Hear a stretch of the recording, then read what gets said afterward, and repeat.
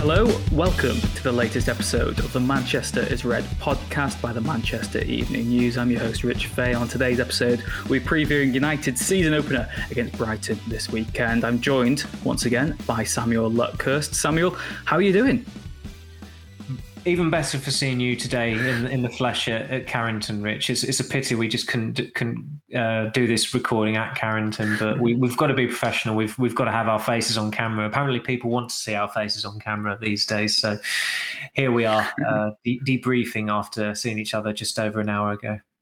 Yeah, of course. If you are listening to this podcast, there is a visual version, as it were, available on our social media channels, and I'm sure you'll see some clips from this podcast as well on the socials, Man United MEN on Twitter, which is the main one where they get spread out on anyway. But as someone said that, we've both been at Erik ten Hag's press conference ahead of that season opener against Brighton. I guess the current running theme, which has been all week, Samuel, is Cristiano Ronaldo.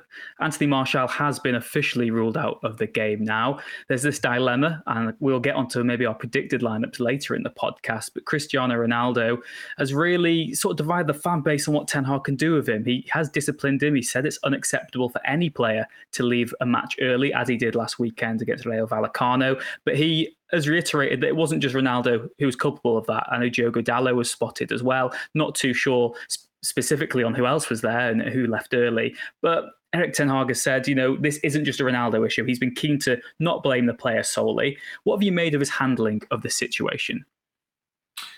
Well, kudos to the Dutch broadcaster who asked Ten Hag the question in midweek during the media day at Carrington. It was pretty clear, looking at from what the English rights holders asked Ten Hag, that they'd been told, don't go there. Even at Old Trafford on Sunday, Ten Hag only spoke to MUTV afterwards, and myself and Rob Dawson were in the corridor to speak to Christian Eriksen, and after speaking to Tom Heaton, I think we twigged that even then Stuart Garland, the MUTV interviewer, had been politely reminded or asked not to ask about Ronaldo. There was no chance of that not happening today. I think there must have been half a dozen questions or queries regarding Ronaldo, which is entirely understandable given the state of play there. And Ten Hag did have a verbal ding dong with our colleague Simon Peach, who I think was caught.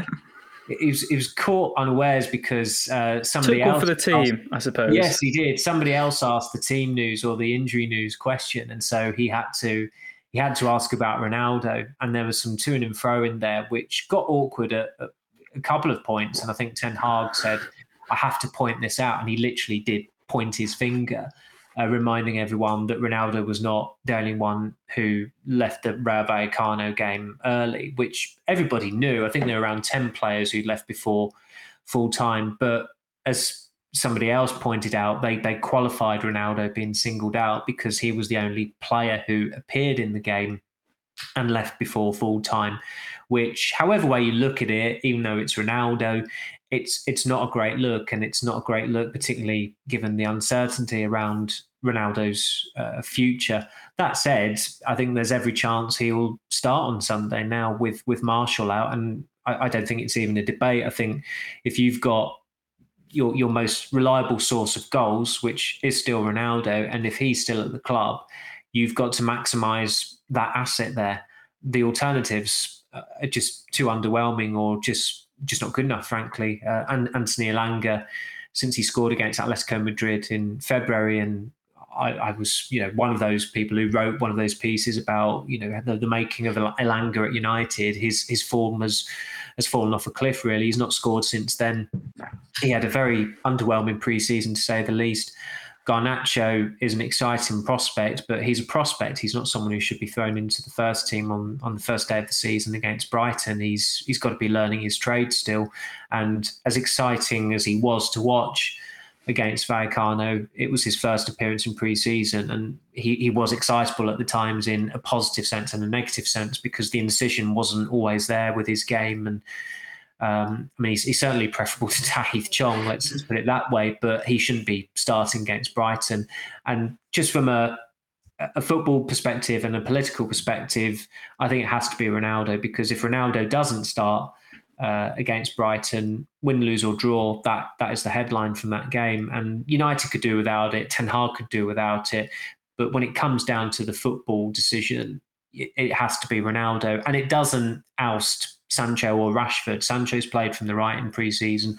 Rashford's played from the left. It's pretty much a like-for-like change. And it's pretty crazy that we're in a situation here where people are wondering, would United have been better off starting the season with Anthony Martial rather than Cristiano Ronaldo? That's just how very quickly things can change in football. Of course, first competitive game as well for Ten Hag. Pre-season, there's so much mitigation. It doesn't really matter. It's about the performances, getting your style of play established, setting those standards.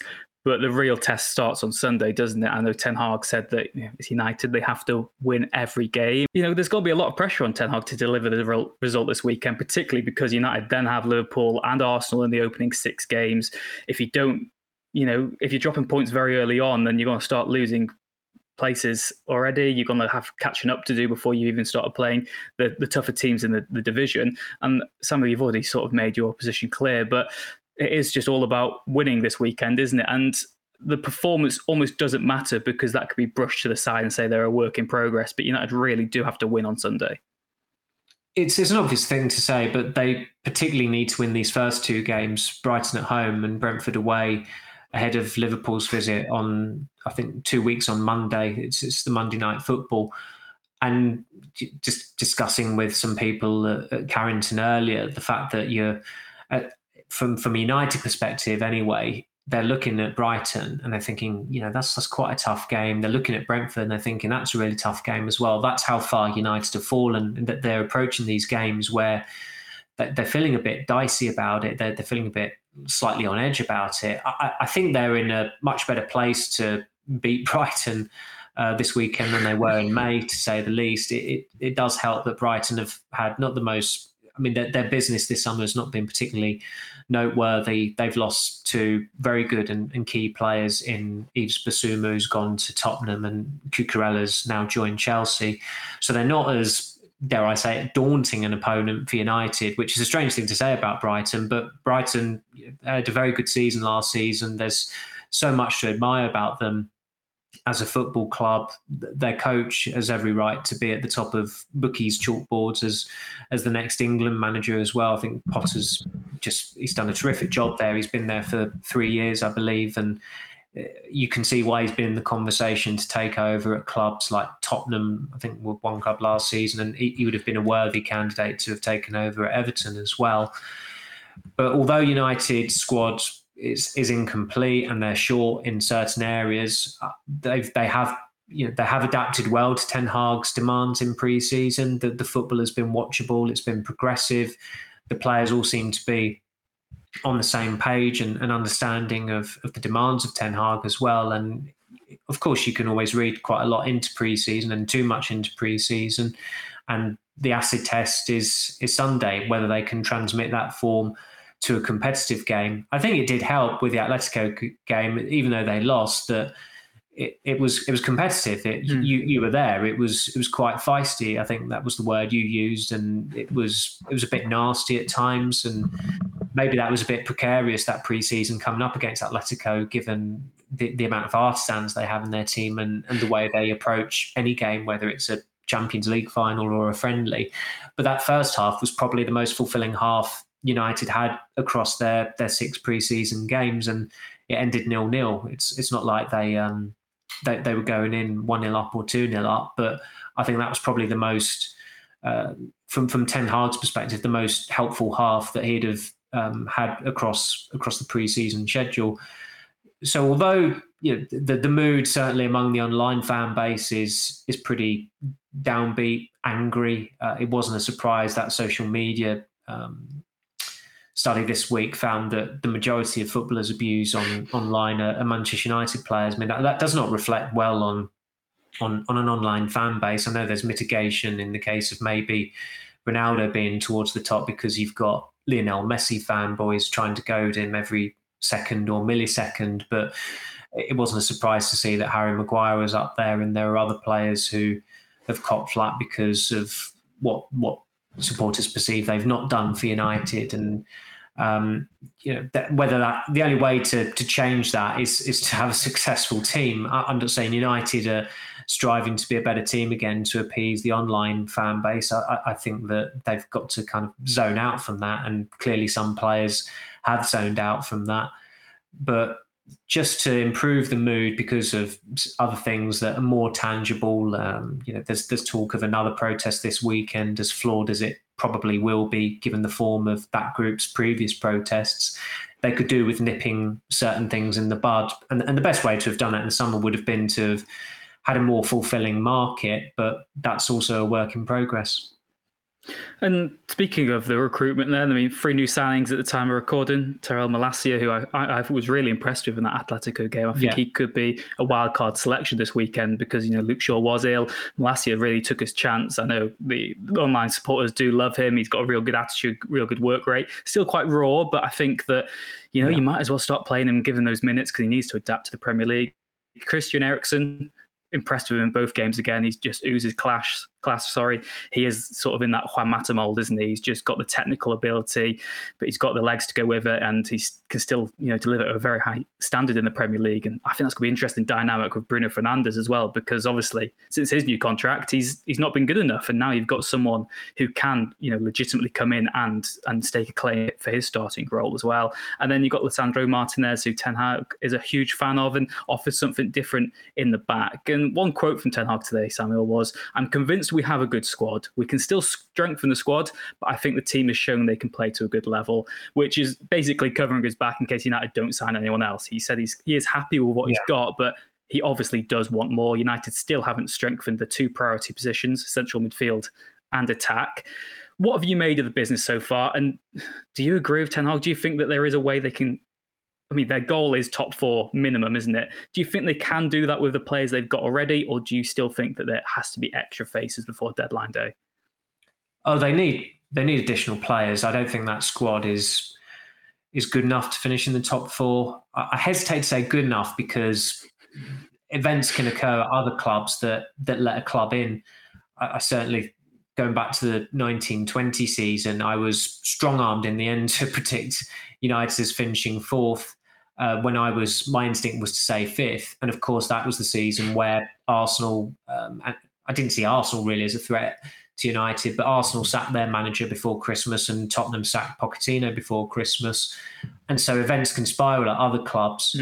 And you could see that happening at Chelsea, for example. I think the way Todd Boehly is operating is a throwback to Roman Abramovich's first summer. And I thought those days were over in football, but it feels a bit scattergun. It doesn't feel particularly strategic, but the signings they have made are impressive. They're good players. It's a very good squad. They've got a really good coach as well, but you just sense that there's a bit of tension there already. And Tuchel's quite a narky character, and I mean the way he reacted to the defeat to Arsenal in Orlando, I think it was certainly in the States. Obviously, that was probably the only time that Chelsea has been headline news across this summer. It's been mainly dominated by United, and so I could see a scenario where Tuchel maybe doesn't see out the season at Chelsea, and of course that means that there'd have to be an opportunity possibly for a team to break into the top 4. I don't think Tottenham's business has been as impressive as some have portrayed it as. They've signed a couple of journeymen players who are well past their sell-by date. Bissouma is a really good signing. I don't know why more clubs weren't in for him. But someone like Richarlison, he's done decently in the Premier League at quite a low level. I have my doubts whether he could really be a hit at a higher level, and he's got quite a lot of competition and a challenge on his hands to force his way into that team with Kulusevski, Son and Kane. So although United have improved under Ten Hag, and I think Ten Hag, because of the manager they've got now, they've got a manager who is a coach. He's on the training pitch. He's not staying in the office all the time with his assistant manager trying to, rewind to the glory days and is stuck in the past. They've actually got someone who's a proactive coach and telling the players where they're wrong. He's disciplined. He's authoritative. I think it is nigh on impossible for them to have a worse season than last season. But ultimately, the attack, depending on what happens with Ronaldo, there is some uncertainty there over having a goal scorer who's going to be reliable from August to May. They can't say they've got that because of the Ronaldo situation. And as well as Martial has done in pre-season, the most important aspect of his pre-season is the injury, because he's not playing on Sunday. Can Rashford step up again? It's a big challenge for him after having a pretty dreadful 2 years. Sancho has had a very good pre-season. They will hope that Ten Hag can coax out the Dortmund form out of him, or certainly the form he showed in February and March under Ralf Rangnick. But beyond those players, that attack is, there are a paucity of proven options. And they need two forwards, really. They might in the end just get the one forward in, but ideally they'd get two in. And the midfield situation, it's pretty remarkable that they could probably will line up with McTominay and Fred at the weekend. I think Fred absolutely deserves his role on the team. He's a player who, although he's been derided quite a lot, he clearly transcends managers. Mourinho, Solskjaer, Rangnick, Ten Hag, Chiche, the Brazil coach as well. All of them see merit in picking him, and I thought he would do well under Ten Hag, and he did do well in pre-season. But pairing him with McTominay is just not the way forward. That is top four at best midfield, and it's barely that, really. I think the season when they did get back into the top four, first of all with Solskjaer, Matic probably played as big a role in that as McTominay. And it was seen as a stopgap then. So it's pretty remarkable they've not signed an out-and-out central midfielder. And again, the alternatives there, James Garner did not have a fulfilling pre-season, unfortunately, because of the injury he sustained in Bangkok. And Donny van de Beek, I mean, hopefully we don't have to speak about him much this season, because there's not much more to say there. That game in Perth, the pitch was like a mud bath at Glastonbury, but he turned up expecting to attend the opera. He's just so out of sync with the rest of his teammates and off the pace that you can't give him. I think we looked for excuses for him last season, but they've all expired now. He might just not be up to it at the Premier League. I mean, he didn't pull up any trees on loan at Everton. They stayed up, not because of him. He had a peripheral role during that run-in when they got the few results they needed to stay up. So I just don't think for Van der Beek, if it does happen for him, it'll be a hell of a turnaround, because his old manager has come in, and Ten Hag, just from what he said about him, you can see why there's little fanfare, because something along the way has gone wrong. And at the moment, you wouldn't really be surprised if at some point he ends up back at Ajax. I guess one of the things that might work in Van der Beek's favour is a new substitution rule. Maybe a chance that he can get some meaningful minutes off the bench in certain games. Like I said, Samuel, you can't make any more excuses for him this season. He's got everything in place. He's got the new rule. He's got his manager. Key midfielders have left as well. Matic has gone, Pogba's gone, Lingard's gone, Mata's gone. You have to be getting these chances. You've got to be taking it by the scruff of the neck. And if you can't do that, then time has to be up. Have to be ruthless. Frankie de Jong, again, he was a player mentioned in the press conference today. Ten Hag, wry smile when he said, "We want Frankie," with a question mark emphasised at the end. He knows the questions were inevitable. He knew the questions were going to come today. You've mentioned the Chelsea earlier as well, and the fact that they are just trying to make statement signings this summer and trying to buy whoever they can. They've spent a lot of money on Cucurella. The team linked with De Jong. Maybe they would try and blow United out of the water just because they want to make this statement and try and enforce their power under their new owner. What is the latest on De Jong, and are United still confident of a deal? And do you think that one can still be achieved before deadline day? Yes, but it's certainly in the balance now, just because of how long it's taking. They've agreed I'm told agreement overall for 85 million euros, which is I think 71.5 million pounds. I mean, I think that will be quite a lot of that will be add-ons, but the wage deferral is still the sticking point, and that's been the sticking point for about a month now. I think. I mean, ultimately, De Jong is owed 17 million euros in unpaid wages from Barcelona, so. Although he's not rocking the boat and exactly itching to join United, or appears to be, he's certainly not giving the impression that he's itching to join United. If if your employer owed you 17 million euros, you probably wouldn't rock the boat. It's a hell of a lot of money.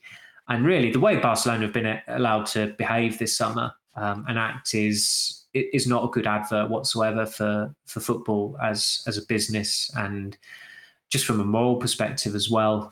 To be that amount of money in debt, more than £1 billion in debt, I think it is, and they've signed 5 players. Not all of them have been frees. I think Lewandowski was obviously a fee. I think Kessie was a fee, wasn't he? And obviously Jules Koundé as well, who they signed from Sevilla.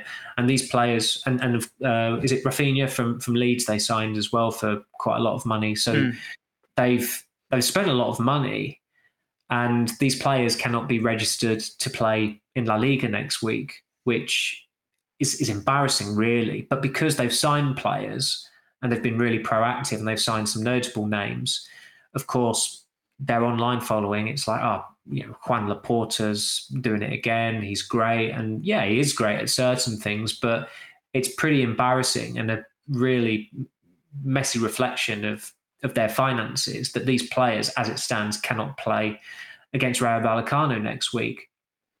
And the fact that, Barcelona have signed a midfielder when they've already got Pedri and Gavi, and Busquets is obviously going to see out his career there, you would think. I think De Jong only played in midfield, started in midfield once in pre-season and lasted a half, and that was in the final game. Xavi played him at centre-back, and they've just signed 2 centre-backs in Koundé and Andreas Christensen. So they're undermining him at every turn. And then Laporta is still coming out with this guff about how he's not for sale, which, if there's a right-minded Barcelona fan out there who believes him on that, they should be put in a straitjacket, really, because they're clearly not sound of mind.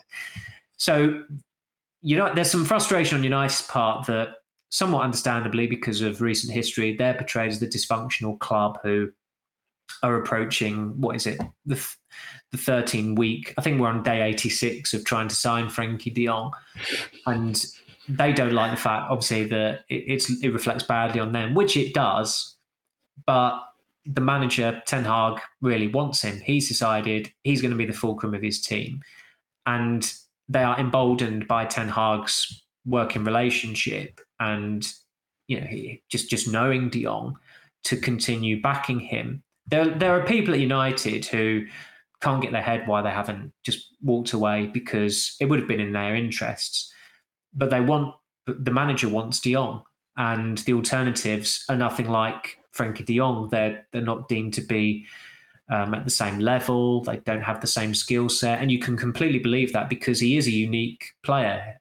He's a very specific type of player. I mean, he's obviously a deep-lying midfielder, but he's not defensive-minded, and the way he operates on the ball is the way a playmaker would operate, or you associate a playmaker with operating. And Ten Hag reiterated it again today. I mean, he did mention de Jong by name in, as you say, in that quite amusing terms. I think one of us was deliberating whether to put a question mark at the end of it or a full stop, which would have been extremely misleading. And I don't believe anybody did that. But going back to that point, he said again, it has to be the right player. And there will have to be a cut-off point where you say, look, the right player is not attainable. It's not going to happen. We need to get an alternative in. But that cut-off point is still a while off. And Ten Hag clearly feels emboldened from what he's spoken to de Jong about the prospect of playing for United, to continue with this pursuit. He's relayed that to United, and United are backing him. So there is an element of they're damned if they do, they're damned if they don't. If you would have a little look in on social media, they're just damned whatever they do. So I sympathise with certain people at United because they are backing a manager and trying to sign a Netherlands international from Barcelona who could have a transformative effect on the team. But everybody is just very, very tired of it because, as I said, we're on day 86 and I reckon we'll probably we'll certainly pass the 90-day mark, and there's every chance we'll break the 100-day mark as well, which, I mean, it's probably happened before with a club pursuing a player, but it's difficult to think of many recent examples. Yeah, exactly. And like you said, It's an interesting dynamic because fans keep on saying, back the manager, back the manager. They are back the manager because they're still pursuing his top target, the player he wants the most. And, the longer it goes on, yes, they look a bit more foolish, but they've got to do that. And the whole point of taking this educated risk really on Ten Hag was that they're going to put faith on it in him. The club probably wouldn't have said go out and buy a new left back, but Ten Hag wanted one, so they did it, and the left back's come and he's been good.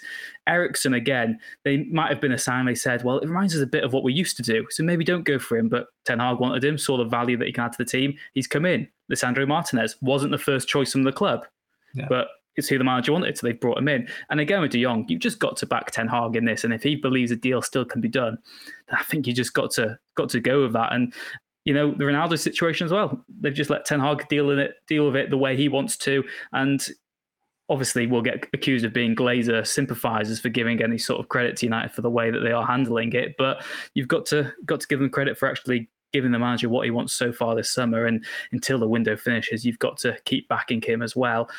This weekend then, Samuel, Marshall is out. The options, well, are there any options? That's the question. I know you've already been on social media saying it's a no-brainer, basically. Ronaldo, even a half-fit Ronaldo has to start because he is so much better than what United have in reserve. Maybe that goes against the principles of the discipline he's been having since the Vallecano game. He obviously missed Tour as well. If we start talking about just cold hard minutes, of all the players who featured in pre-season, 34 United players featured in pre-season. The only 3 who had less minutes than Ronaldo were Isaac Hansen Arun, Will Fish, and Shola Shoretire. So Ronaldo's got the 4th lowest minutes, but Ronaldo hardly loses fitness anyway. We already know what your answer is going to be. Ronaldo has to start this weekend, or do you think that you can argue against it because of the fact that he hasn't featured in pre-season? He maybe needs to be punished for leaving the match early last weekend. But like you said, if it's not Ronaldo, who is it? Elanga? It's not a viable alternative, is it? There's a coaching argument to be made to have Elanga in the team, as Laurie Whitwell tried to suggest earlier when we were at Carrington, and I just told him, no, you're wrong. It doesn't make any sense. And it's quite heartening to know Laurie had a bit of stick about putting Elanga in his team as well, because it's nothing, obviously, absolutely nothing personal against Elanga. It's never personal with players. You're just given an objective opinion. But Elanga, from watching him in pre-season, the one start he had, he was nigh on anonymous against Melbourne Victory. His form since that breakthrough moment or breakout moment maybe against Atletico when he scored the equaliser has been underwhelming at best. I feel sorry for him because I think after the Atletico game, he started against Watford and it was the best he'd played as a starter, but he missed a really, really good chance in the second half on a day where United had enough chances to win a month full of matches, it felt like, and they ended drawing 0-0 against a team that were doomed and destined for relegation. So he's not had a particularly good time of it since then. There have been very few United players individually who've actually performed, but it was pretty clear from the outset that Ralph Rangnick saw a legacy to leave in Anthony Elanga. Elanga at junior level was not necessarily a player who stood out, who you saw as he's one of the top 3 in his class. He wasn't the name that got people excited. He had a bad injury that kept him out for a while in, I think, the 1920 season. And as a lot of us wrote at the time, it was a credit to him that he got fit. Then lockdown happened, unfortunately. So he had a long time without playing very much at all. But he still forced his way into the plans of Solskjaer. Obviously, Solskjaer being Solskjaer, Elanga didn't know if he was coming or going last summer, and then Rangnick came in. He was intent on going out on loan. And I think Rangnick said he was the best in training for his first session, made an immediate impression, and he was in the first team setup and very heavily involved for the rest of last season. But he's a squad player at best. He could develop into a better player, but for the time being, I just see him as someone to bring on and maybe impact games, and he's got to evolve his game. With Ronaldo, as I said already, he's the greatest goal scorer in the game's history. I know there's baggage there. I know he will irk people. The headlines are not always positive, but I knew this already because I was following United 14, 15 years ago when he was agitating to join Real Madrid, and a really good manager manages the situation. And there are certain parallels with 2008 in that he wants out. The manager has publicly said he wants to keep him, and there's still uncertainty about his future. I think it's safe to say he will not be a United player this time next year. But while he is still a player at United, you've got to maximise the asset. And he was an asset last season. Okay, it was a horrendous season for United, but I still think it would have been worse if they didn't have Ronaldo. He granted Solskjaer a few stay of executions by winning games, and Rangnick's tenure would have been a lot worse without Ronaldo, because he scored a number of winning goals during that time. I know it might be anathema to some who just think that, if they don't want to play for the club, get rid of them. And I see that point, but you have to be pragmatic. And in this day and age of football, there are very few players at the top level who have a real genuine attachment to the club they're playing for. So as long as Ronaldo is at United, I think they've got to maximise him. If he goes, so be it. If a team come in with an agreeable offer, accept it, let him go.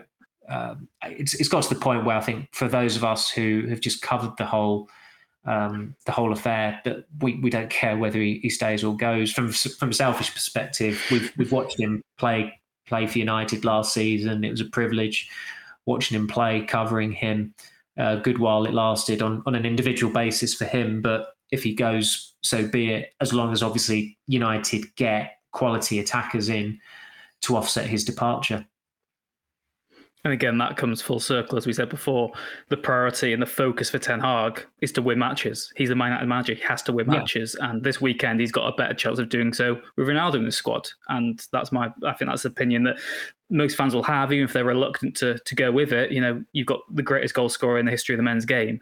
So why would you not try and use him to get, even if it's a short-term game, even if it's not in United's long-term interests, keep Ronaldo until you've got someone else, be it Martial fit or you've got another player in the door. You might as well use him to your full advantage, because there's no point keeping him on the bench instead. Samuel, then this weekend, team selection. It again seems like we've already got a kind of clear idea of how Ten Hag will want this team to line up. We saw that with almost the blueprint of that Atletico game.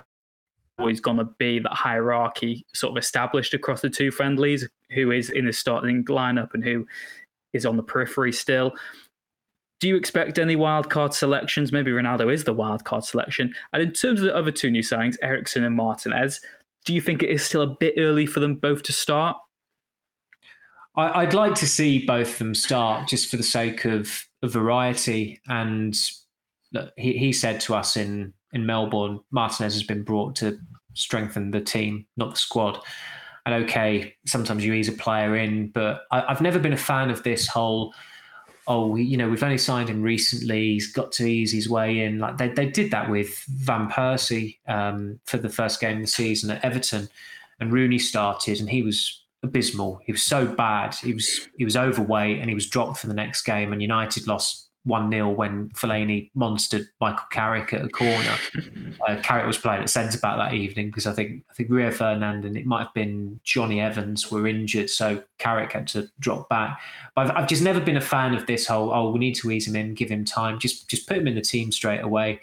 And okay, Martinez hasn't played with Maguire yet, but they've got to play together at some point.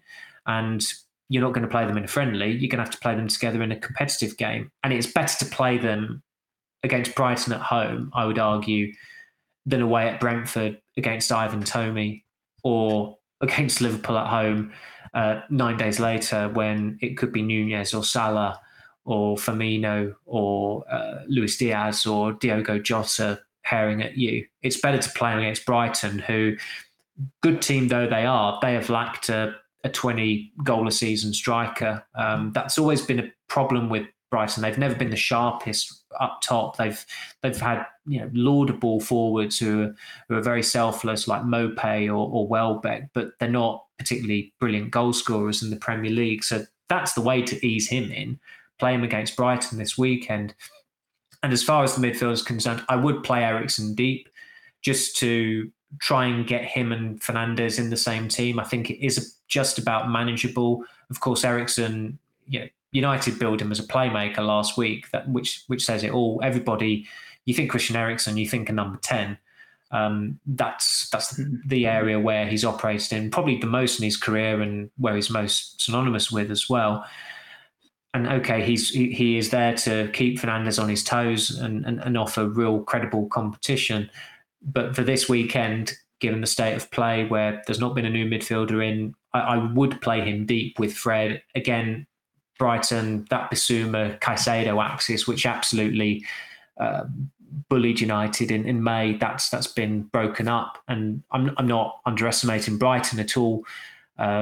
Just dismissing them because Bissouma is gone or Cucurella is gone. But I think United, given the circumstances this weekend, you're playing at home, first game of the season, I think it's far more understandable to be playing Eriksen, Fred and Fernandes as the midfield three, and more progressive as well, which is obviously the buzzword that Ten Hag has been using, than McTominay, Fred and Fernandes. That said, if Eriksen doesn't start, he's an obvious game changer to bring on. And it will be interesting to see, whatever the scenario this season, how Ten Hag goes about substitutions. Because as you said earlier, you can make 5 subs now, so you've got a hell of a lot of options to consider if you're chasing a game or you're trying to get a winning goal or see out a game. Yeah, exactly. I mean, I think I fully agree with this. I mean, like I said, I think Martinez just has to start. That's what, like you said, that's what he's been brought in for. You need to get that partnership established early on, and particularly with De Gea behind, needs to have that rhythm of playing with the same centre backs every single week. And Maguire is quite clearly, he's still the captain, his first choice, and then Martinez offers something completely different as his partner there. And again, I think that'll make Maguire better. I thought Maguire was very good against Atletico Madrid, and I think he'll get even better again if he's got this regular partner who complements his game, which I don't think he's always had. So yeah, I think back four of Dalot, Maguire, Martinez, Malacia. Midfield, I think it'll probably be McTominay and Fred with Eriksen off the bench, just because, it's quite risk averse. Fernandes is the number 10, Sancho, Rashford and Ronaldo up top. But whether that happens or not, we will wait and see. Of course, we will bring you all the team news on the Manchester News Man United page over the weekend, and any squad news as well as and when we get it. Samuel, I guess the final question is, what do you actually think will happen on Sunday? Do you think United will get off to that winning start that Ten Hag is so desperate for? I think they will win, which may shock some listeners or viewers, but I've seen enough in pre-season to be encouraged by them, to think they will beat Brighton, which is, it's baby steps really. And as I said, Brighton have lost a couple of key players as well this summer. So I think United are in a decent place to beat Brighton at Old Trafford, which again, the fact that we're, questioning whether they're out and out favourites for this game is a sign of how far they've fallen over the last year in particular. But although they are short in that squad, the way the players have adapted to Ten Hag's demands, watching them in pre-season, I was actually a bit surprised by how well they did adapt to his style, because of just how bad last season was. It was very current still, just the shambolic defeats, the surrenders. But they reminded us on tour that they are good players. They have a higher ceiling than last season suggested. Last season was the absolute nadir. I think it would be a real struggle to see a worse United season in my lifetime, really, just because of how bad last season was. So yeah, I have faith in them to beat Brighton this week, and Liverpool at home later this month, maybe not. I think they'll probably need a few signings to fuel my optimism for that one. But I think they'll actually win this weekend, which could be, those words could come back to haunt me. Yeah, I'm sure they will. Again, I always bring it up, but we had the infamous Sheffield United at home game where we all backed them and said, if there's one game United are going to win, it's going to be Sheffield United at home. And of course, they didn't win. And I guess that's the fun of reporting on United. You do never know what you're going to expect, and particularly in this new era as well.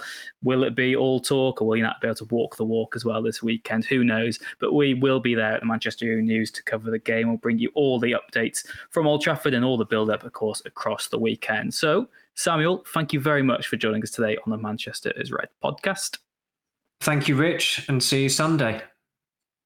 Yeah, we'll see you Sunday. And thank you very much wherever you are in the world. As always, please do leave a like and subscribe if you haven't already. And we'll be back again next week to look back at United's opener against Brighton and look ahead to the second game against Brentford.